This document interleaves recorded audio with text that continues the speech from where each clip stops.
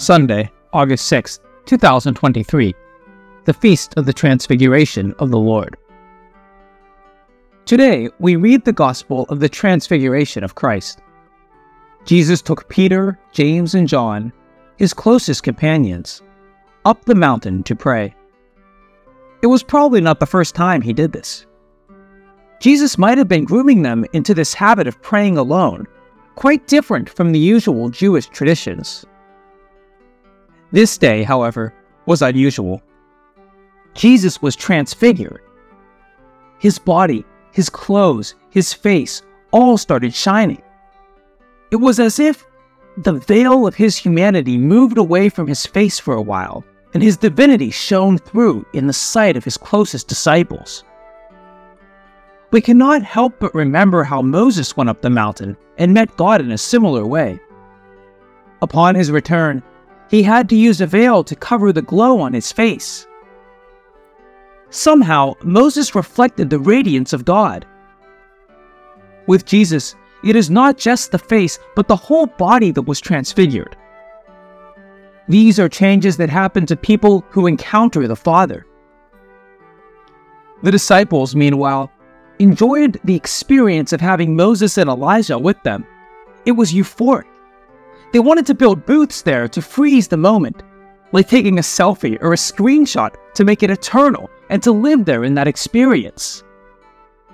Templing the experience is how my friend Father Paulson describes this moment. They wanted to preserve the experience. He said it is as futile as someone trying to capture the mist of the Niagara Falls in a bottle, or like the old game in which children try to capture sunshine in a matchbox. Their proposal came from a dreamy sleep. Sleep in the scriptures is used to depict a lack of perception into the gravity of a situation.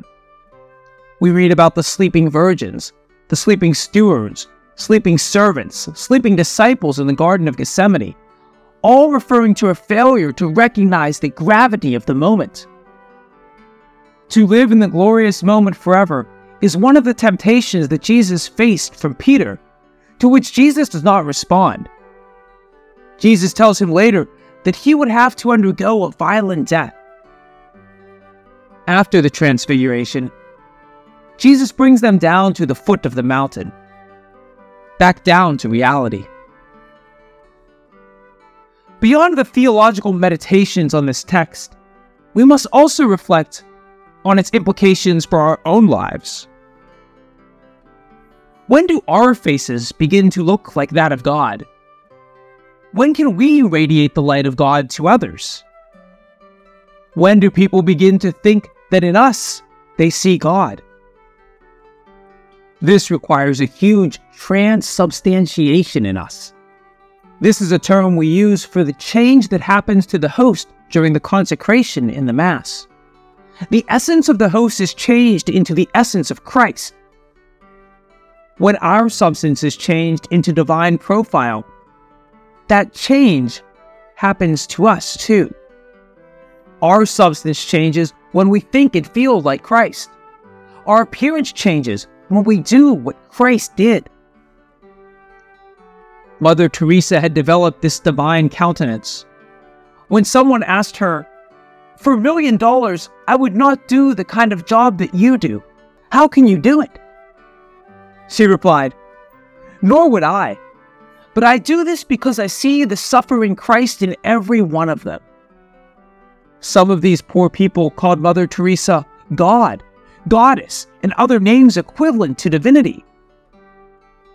It is the mystery of transfiguration. When we are able to see the face of God in the poor, in the suffering, they too see the face of God in us. It is the experience of Christ meeting Christ, the experience of the suffering Christ meeting the compassionate Christ. This is the mere effect of a genuine spiritual transfiguration of life.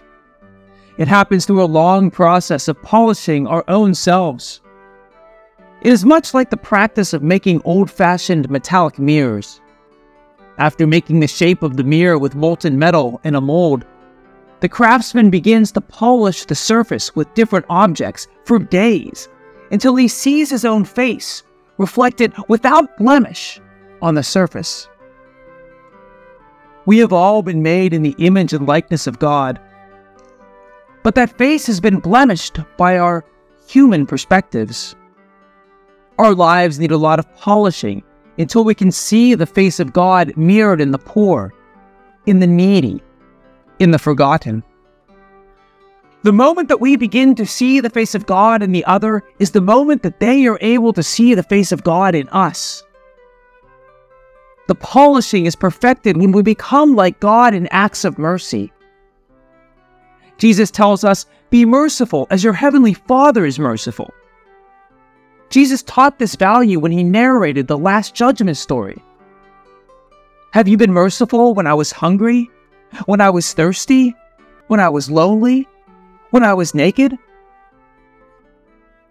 Now, we know where we need the grinding and the polishing.